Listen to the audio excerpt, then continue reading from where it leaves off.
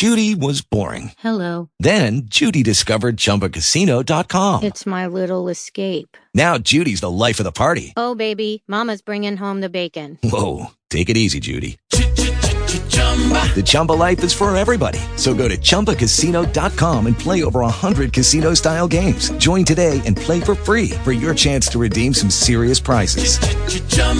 ChumbaCasino.com. No purchase necessary. Void where prohibited by law. 18 plus terms and conditions apply. See website for details. Talk shoes. Recorded live. Hello, everybody, and welcome to the first edition of the Saturday Edge College Basketball Podcast. I'm your host, Adam Smith, and I'm a contributor in the college basketball and college football forums on Saturday Edge. So we are getting this started here this year for the first time. Each week I'm going to try and get some collaborators to join me in the future, but it's just going to be me flying solo tonight. But we are going to be trying to get a podcast out on Tuesdays or Wednesdays as time permits. And now if you have any constructive criticism or feedback, please reach out to me on Twitter at Smithers513 or on the site with some stuff you like, stuff you didn't like. You know, definitely want to make this tailored to the listener, so if there's anything we can do to improve it, be all ears. We'd love to hear it. And I will preface by saying that since I will be putting the podcast out on Tuesdays and Wednesdays, and lines for the weekend typically don't become available until about Friday afternoon at the earliest, I'm going to use Ken Palm projections that should get us in the ballpark of where a line should be. And I'll try and give out a target projection of what I'd play it at, and we'll kind of go from there. So, like I said, any questions, feel free to reach out, or any concerns or anything that you think would help out. We definitely would appreciate it. As far as format for tonight, I thought I'd discuss a few futures, given that the season is getting ready to start. And then we'll get into some specific games. The format, I'll run through the games, and I'll try and finish with some of the bigger ones that finish up next Tuesday, the Kansas and Michigan State game, the Kentucky Duke one. So I don't think we'll have time to record a new one before those games come out, so I'll finish up with those thoughts. But without further ado, I'll go ahead and get started on some futures that I like. And, these are always price dependent. And, I have a different philosophy with futures than some people may have.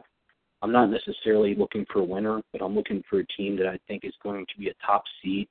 That means, the 1, 2, 3, 4, 5 range that I think will present some value to either hedge against or make a run. One that I really liked here that hopped out right off the bat was Vanderbilt at 100-1. This team returns 4 starters, and they made a deep run in the NIT last year. And I think that really bodes well for success this year. I like the momentum of the tournament atmosphere, tournament run, especially with that amount of starters coming back. Their big man, Damian Jones, you should learn the name. The guy is a stud. He is going to be one of the best bigs in the country. I think you combine that with the fact that Vandy is a very good shooting team. This is a team that's going to be dangerous. I expect them to compete for the SEC title with LSU and Kentucky, and I think they're going to be right in the hunt. I'm hoping for a 3 or 4 seed. I think their ceiling is that high. It all remains to be seen. But another thing I like with them is they're playing in Maui to start the year, and a lot of times playing in those early postseason tournaments, especially ones as competitive as Maui, that really sets teams up to peak at the end at the right time, and I think that Vandy at 100-1 is a very good flyer. Another team that is much shorter price, but I think is arguably one of the more talented teams in the country, is UConn at 28-1. You get Kevin Ollie, who has been there, done that, and you get a roster as talented as UConn is going to be this year. That UConn's going to bring it defensively, so at the very worst, they're going to be in games in the tournament. And I think their guard play is going to be great. Their inside out is going to be good. And, you give me that team, especially I think a very underrated piece is the Sterling Gibbs transfer. Good guard play is invaluable in March, and you give me that team with that guard play and that mindset, the coach that's been there and done it. I think that's a great price. Another team that I thought presented a lot of value is Wisconsin at 50-1. Bo Ryan, I don't think enough can be said about how good of a coach he is. Losing Kaminsky and Decker hurts, but this team is still very talented. I don't think they're going to lose a beat. I think Nigel Hayes might emerge as one of the better players in the country this year as he gets a chance to shine. And, like kind of similarly with UConn, a program that's been there and done that at that long of a price, I think is, a very good shot to look at. Another longer shot that I think is worth a definite look is Miami. Seen them at 66-1. Definitely shop around with futures, obviously, because especially with these longer teams, the odds can vary greatly by book to book. But this team returns 4 starters, and their ceiling, I think, is very high. You saw that last year when they beat Duke by 16 in Cameron. They should definitely be battle-tested from playing in the ACC. You get 9 contributors back to this team and a great coach in Jim Larinaga. I definitely think you have a team that's got a very high ceiling at a long price, and that's kind of what I'm looking for. As far as the Blue Bloods go, Kentucky I think is going to be very good this year. Full disclosure, I am a Kentucky alum, but at 8-1, that's just not a big enough price for me to really consider it. But of the Blue Bloods, I really think Kansas at 9-1 is probably the best play if you're looking for one of the favorites. This roster is stacked. I think it's one of the best teams Kansas will field from a talent perspective that we've seen probably the last 4 or 5 years. I think you also really got to like that when they went out to South Korea and played in the World University Games, the experience they gained. That was even playing without Chuck Diallo and Devontae Graham, and they still won that. If Wayne Selden can be the player that he's shown he can be from a talent perspective, I think the sky's the limit with Kansas, and I really think that's the Blue Blood program to beat. Getting into some of the specific games this week, I'm going to start off with Belmont and Marquette. I think that's a really interesting game. You've seen Belmont, if you've watched college basketball, they're notorious for being, the mid-major upset team, and part of the reason is how they play. They love to stretch it to the three-point line, drive and kick and hit threes. They understand that they're not going to have size and athleticism to compete with a lot of the big boys down low, so they know where to fight the battles. And I think this is a pretty good matchup for them playing a Marquette team that only returns 2 starters. Now they brought in a top 25 class. I think that they're going to have a pretty talented front court, especially with the new big man Henry Ellison. I don't think Belmont's going to have an answer for that, but at the same time, I'm not sure that Marquette's going to be able to establish him down low enough that it really becomes a factor. Now, Marquette will play an aggressive defense. Wojciechowski definitely got that team to play hard defensively and buy in last year. That hit a lot of the flaws that they had. They forced 13.5 turnovers per game last year, which is obviously very good, but they have to rebound a lot better to compete. But the projection I'm seeing on this one from Ken Palm is Marquette favored by 8. I think you might see it a little bit lower than that, but at 7 or 8 points, I definitely think Belmont is the side points in your pocket, especially a game being played on a neutral site. All right. And moving along here, another game that I think is pretty interesting is Eastern Washington. The projection here is +10 at Mississippi State. Eastern Washington is a team that a lot of people fell in love with last year, and with due cause with Harvey, the leading scorer in the country. He put on a show last year. He was excellent to watch, but Eastern Washington's only bringing back 1 starter. Only 26% of their offensive output is going to be back. Now, when you compare that to the Big Sky, I still think this team will be able to compete there. Obviously going to be one of the top teams to beat in that league. But they have a very small backcourt, 5'9", 6'3". Their depth's going to be a question mark. They should get better and better as the year progresses, but I think they might be running into a buzzsaw here on Mississippi State, which is brought in Ben Howland, who I think is one of the more underrated X's and O's coaches in the country. You look back at what he did at UCLA, and the UCLA faithful, that wasn't enough for him, but I think he could turn back the clock, and I think he'd be pretty happy with those results, obviously. But you have a Mississippi State team that has 4 returning starters, plus they added Malik Newman and another good recruiting class, and they have 4 seniors. I think this is a really talented roster. And I think this projection at 10, I think this is short. I think Mississippi State has a chance to put a beating down on Eastern Washington. I think they might be able to just overwhelm them with size and athleticism. And I also read that Mississippi State handled UAB in a scrimmage, And UAB, I think, is going to be a very good team, as I'll kind of allude to in Conference USA. But I think that's really impressive that they handled UAB in the scrimmage, because that's kind of one of the questions I had with Mississippi State, is where they were going to be this early. And I think that clearly shows that this team might be a little bit ahead of schedule. And at 10 points, I think that's just a little too short.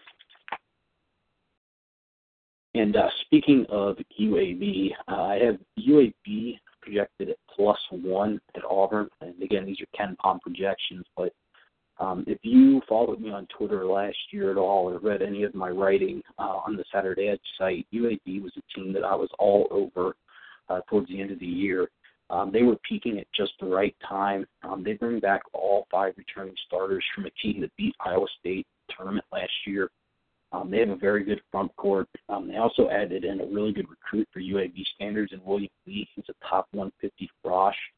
I think that they are running into a great situation playing an Auburn team that's not very healthy. Auburn, if you were following the Twitter sphere, so to speak, a couple of days ago, they went into overtime against a D2 school. I can't recall, but their depth is really thin right now. They're banged up. They did get Kareem Canty, the Marshall transfer, who's very, very good guard for them. So I think he's going to be able to pick up some of the slack, but I think UAB is just honestly the better team here. I don't know what this line will open at. I can't imagine that UAB is going to be favored, but I think they should be. So if we can be catching points with UAB, I think that's a very attractive side to look at. Another game I thought was pretty interesting here, a little off the radar, which most of these games are going to be early until we get into some of the Blue Bloods playing each other in some top 25 games, but is Cal Poly at UNLV. Cal Poly, you may have recognized if you're a casual fan. They appeared in the tournament. They were in the tournament as a team with a losing record a couple of years ago. But they have a very talented roster. I was reading up on them. Their coach said that this is no doubt the most talented roster Cal Poly has ever had. Anytime a coach comes out and says that at a mid-major, or not even a mid-major, in this case, a small school, that's always a sign. I love to read coaches' quotes, get a feel for how they feel about their team. And they play a very methodical style, kind of think of Wisconsin light. They had the second fewest turnovers in the country to Wisconsin last year, actually. They bring back 3 starters from that team. Now, one of the big challenges for them, I think, is going to be getting acclimated to the new 30-second shot clock. They have been working on that all off-season and during the summer, from what I've read. But they have very good size and athleticism for a program that you wouldn't think has that. And then they're going to face a UNLV team that only returns 2 starters. Now, I will preface by saying that UNLV returns a top 5 recruiting class that's now sophomores, and they added some good players like Steven Zimmerman, who was a target for UK and Duke. So this is going to be a really athletic team and talented. But, with UNLV, you always wonder how they put it together. Their coach, when I was reading up on them numerous times, Coach Rice, said that they have high character guys. He made a point of saying high character multiple times. So you got to wonder how much in control that program really is with their guys. But the projection on this is UNLV -3. I'm not sure where that opens up, but if it opens up higher, if UNLV is favored by 5 or 6, I think Cal Poly definitely becomes an interesting play. And moving on here, I think this might be one of the sneaky best games of the weekend is Boise State at Montana. Projections on KenPom have Montana at +2. I think this is going to be an awesome game, and for all of our followers that live out in the Mountain West region, I'm sure they're well aware of this, but Boise returns 3 starters. They get Anthony Dermick back. I believe his first name's Anthony, but he missed most of last year, and he was a big piece for them. So coming back is a big boost. Now, they did lose their leading scorer, Derek Marks, who was the point guard last year. And they like to play with a 4-guard lineup, so I'm going to be interested to see on how they adapt early on, if they're going to do much the same. Now, I think that their size may be an issue for them. I think bigger teams, especially once you get into Mountain West play, might be able to exploit that. And they're going to be facing a Montana team that has 4 returning starters.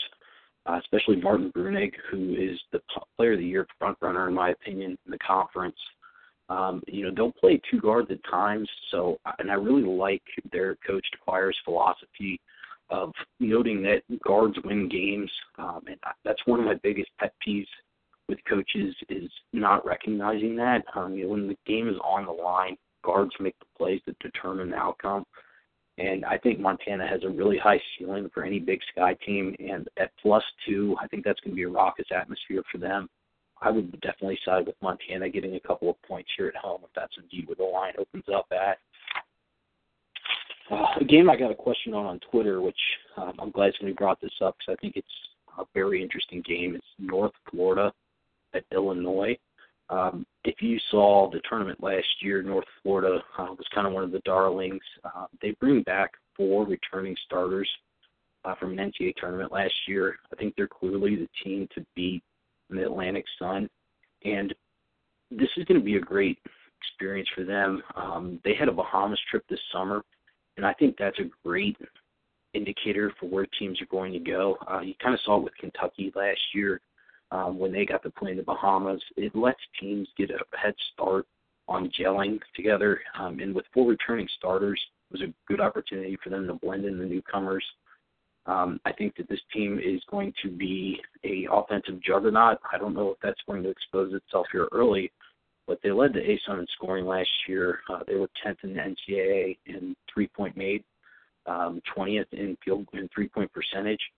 So, with a lot of the mid-majors, North Florida included, they love to shoot the three because they recognize that that's one of their better chances to make games competitive against these bigger schools. And Illinois is a team that's pretty interesting. They've been decimated by a lot of summer injuries and mishaps. And one of the things that I think is interesting in this game is their head coach, Grossi, was very worried about their defense, some of the new faces that are having to step up. And going against a North Florida team that's going to be very potent offensively. And I think another thing that I definitely remember with Illinois is they're playing a series of their home games early on. I'm not sure exact on the number, but in Springfield, Illinois, due to some renovations to their home arena. So this isn't going to be a normal on-campus environment that may be walking into. The projection KenPom has right now is Illinois at -7. Like I said, I don't know where this is going to open up at, but if this is around double digits, I think North Florida becomes enticing. I think they can take this game down to the wire, and it might be one of the better games to watch this weekend. Moving on here, I think that the Wofford, Missouri game is not going to be a good game to watch, but I think that there's going to be some line value on Wofford just because I don't think that Missouri is really people really understand how bad this team is going to be. They returned 4 starters, but that really doesn't mean a whole lot when none of them are any good. Their leading scorer, rebounder, and shot blocker last year transferred. You kind of saw the writing on the wall. Their coach, Kim Anderson, wrote an open letter to the fan base, basically begging for some patience and, painting a brighter picture of the future. But they don't have any post presence. They have a small lineup. They're going to be young. I think they're going to struggle to score. And they're going against a Wofford team that's known for its stingy defense. They're an experienced team. Lots of guys who played important minutes are back for them. They have 3 returning starters, but they did lose 2 big pieces in Cochran and Skinner. But this is a team that won 28 games last year. I'm showing a projection here for Missouri favored by 3. I honestly feel like Wofford, this game should be closer to a pick-em. If we're getting 3 or more points with Wofford, I think that's the side there. And another sneaky game that I think will be interesting to watch, mainly because of the style of play, is going to be Chattanooga at Georgia. Chattanooga was a team that in Ohio Valley, or Southern Conference, was very fun to watch last year. They had Coach Wade, who just left for VCU, who was a Shaka Smart disciple, was their coach last year, and they were a VCU light in that they loved to run, they loved to shoot threes, played an exciting brand of basketball. Now Wade has left for VCU, obviously, but they bring in McCall from Billy Donovan's staff at Florida. who is going to be taking over a loaded roster. I think this team is the preseason favorite to win the Southern Conference, and I think that this is a pretty seamless transition for what he's going to try and do. Florida's old style of pressing, running, and threes blends perfectly with what they have going on now as far as their talent assimilation. And the projection here on this is 9, Georgia being favored by 9. And Georgia brings back a very talented backcourt with Gaines and Mann, but they lost Thornton and Jurisic, their bigs, and I don't think that their value can go unnoticed to that team. Obviously their guards are talented and they bring a lot back, but Jurisic and Thornton were counted on for rebounding, interior defense, and making key buckets when needed to. So I have a big question mark as to whether those big men will step up.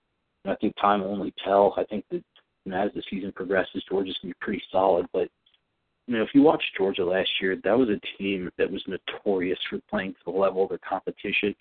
I think there was a stretch in the middle of the year where the underdog covered 10 out of 11 times in a row in a Georgia game.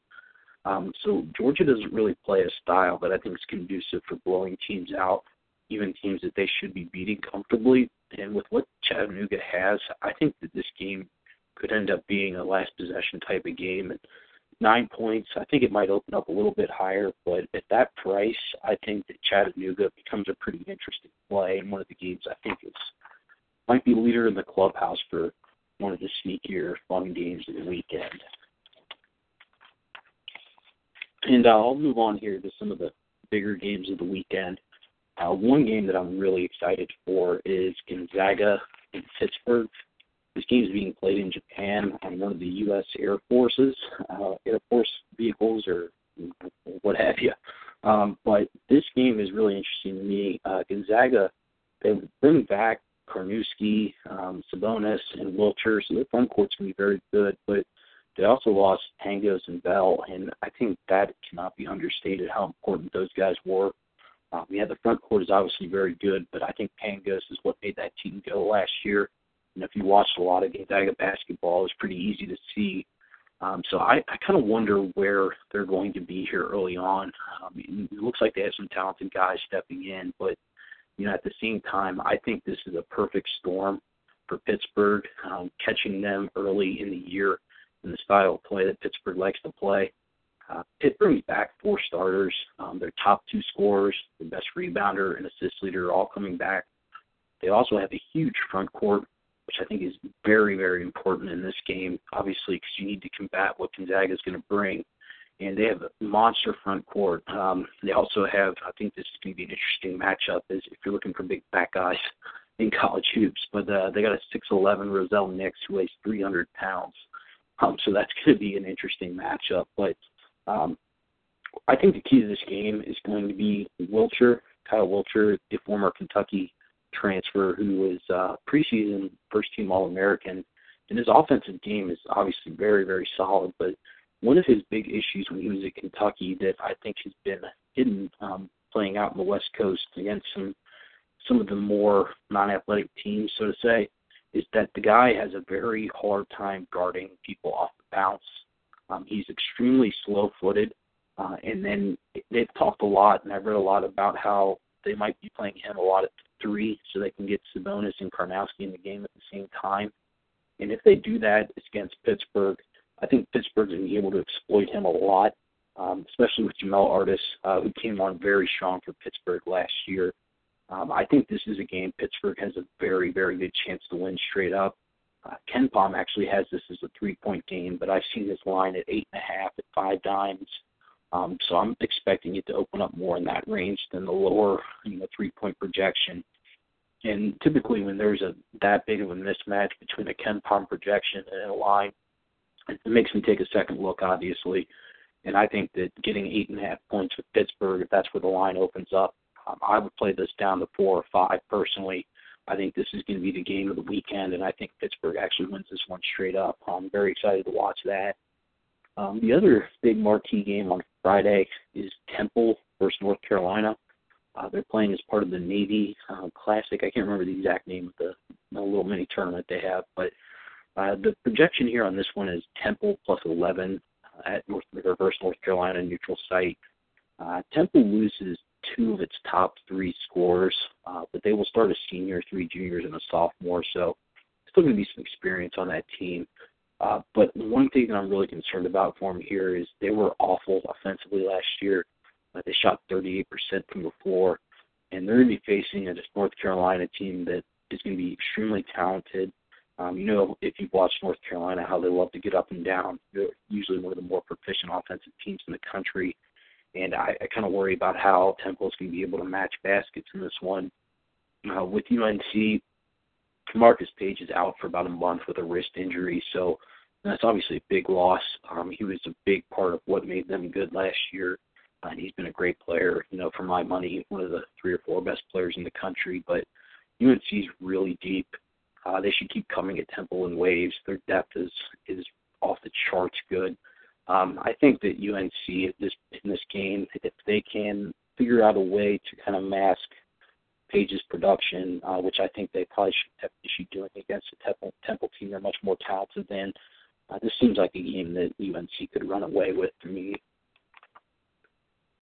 And moving on, definitely wanted to touch on a couple of the big games that round up the slate on Tuesday next week. That is the Champions Classic, which is becoming one of my favorite events each year, where you have Kansas, Michigan State, Kentucky, and Duke playing each year, and they rotate.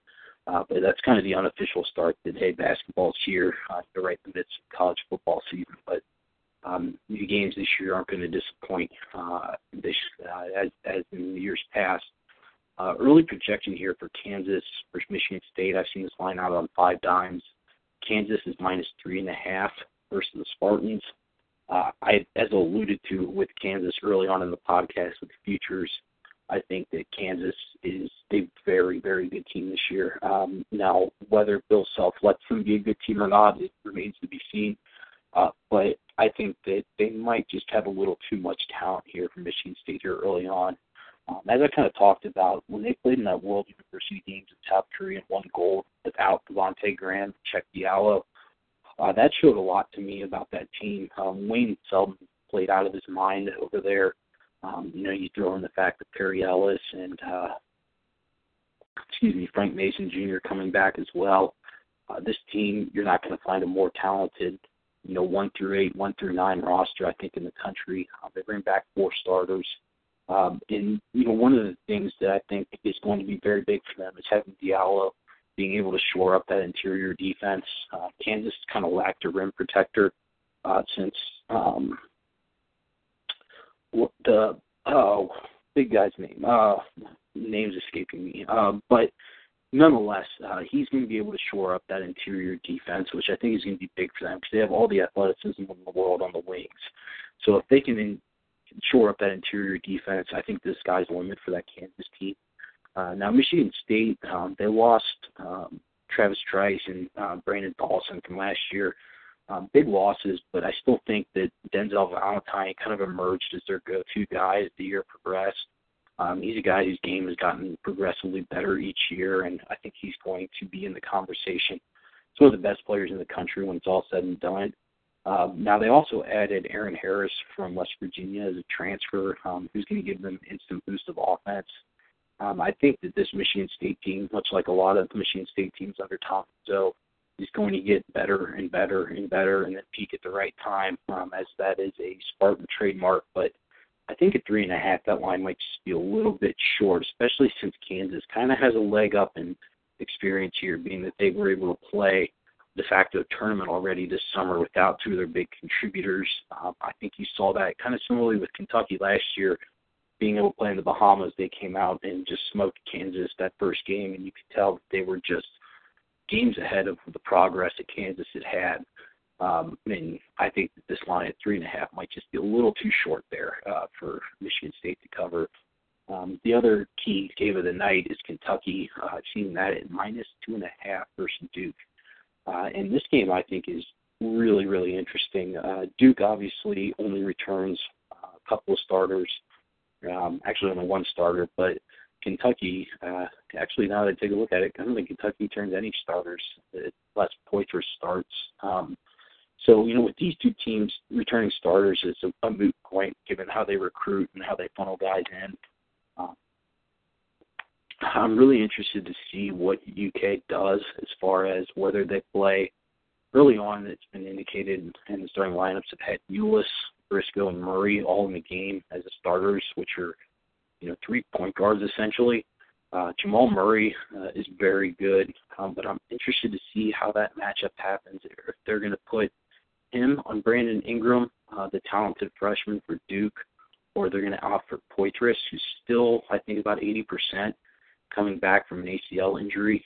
Poitras obviously has the size, and I think is the preferred matchup, but I wonder how much he's going to be able to keep up.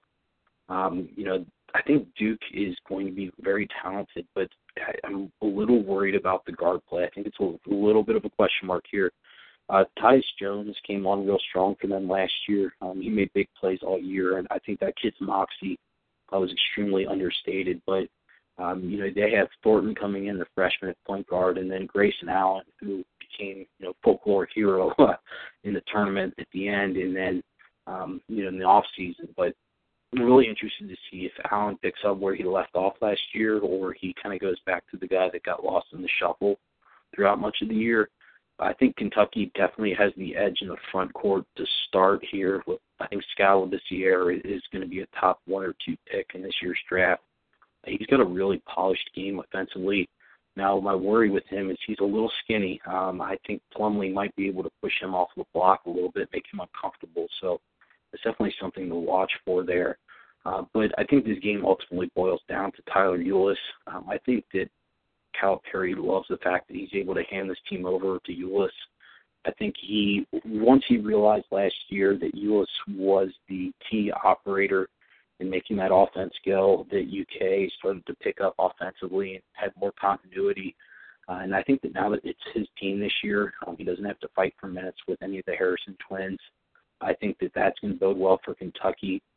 I think this line is spot on. I think this is going to be a last possession game. I'm not really interested in getting involved one way or the other. But I think it's clearly going to be the game of the weekend / to look at. But nonetheless, that wraps it up. Thank you for listening. And like I said, please let us know if there's anything you liked, you didn't like, stuff you'd like to see. I will reach out for games to be covered on Twitter each week. And again, thanks for listening. Hey guys, it is Ryan. I'm not sure if you know this about me, but I'm a bit of a fun fanatic when I can. I like to work, but I like fun too. It's a thing. And now the truth is out there. I can tell you about my favorite place to have fun. Chumba Casino. They have hundreds of social casino style games to choose from with new games released each week. You can play for free anytime, anywhere. And each day brings a new chance to collect daily bonuses. So join me in the fun. Sign up now at ChumbaCasino.com. No purchase necessary. VGW Group. Void where prohibited by law. See terms and conditions. 18+.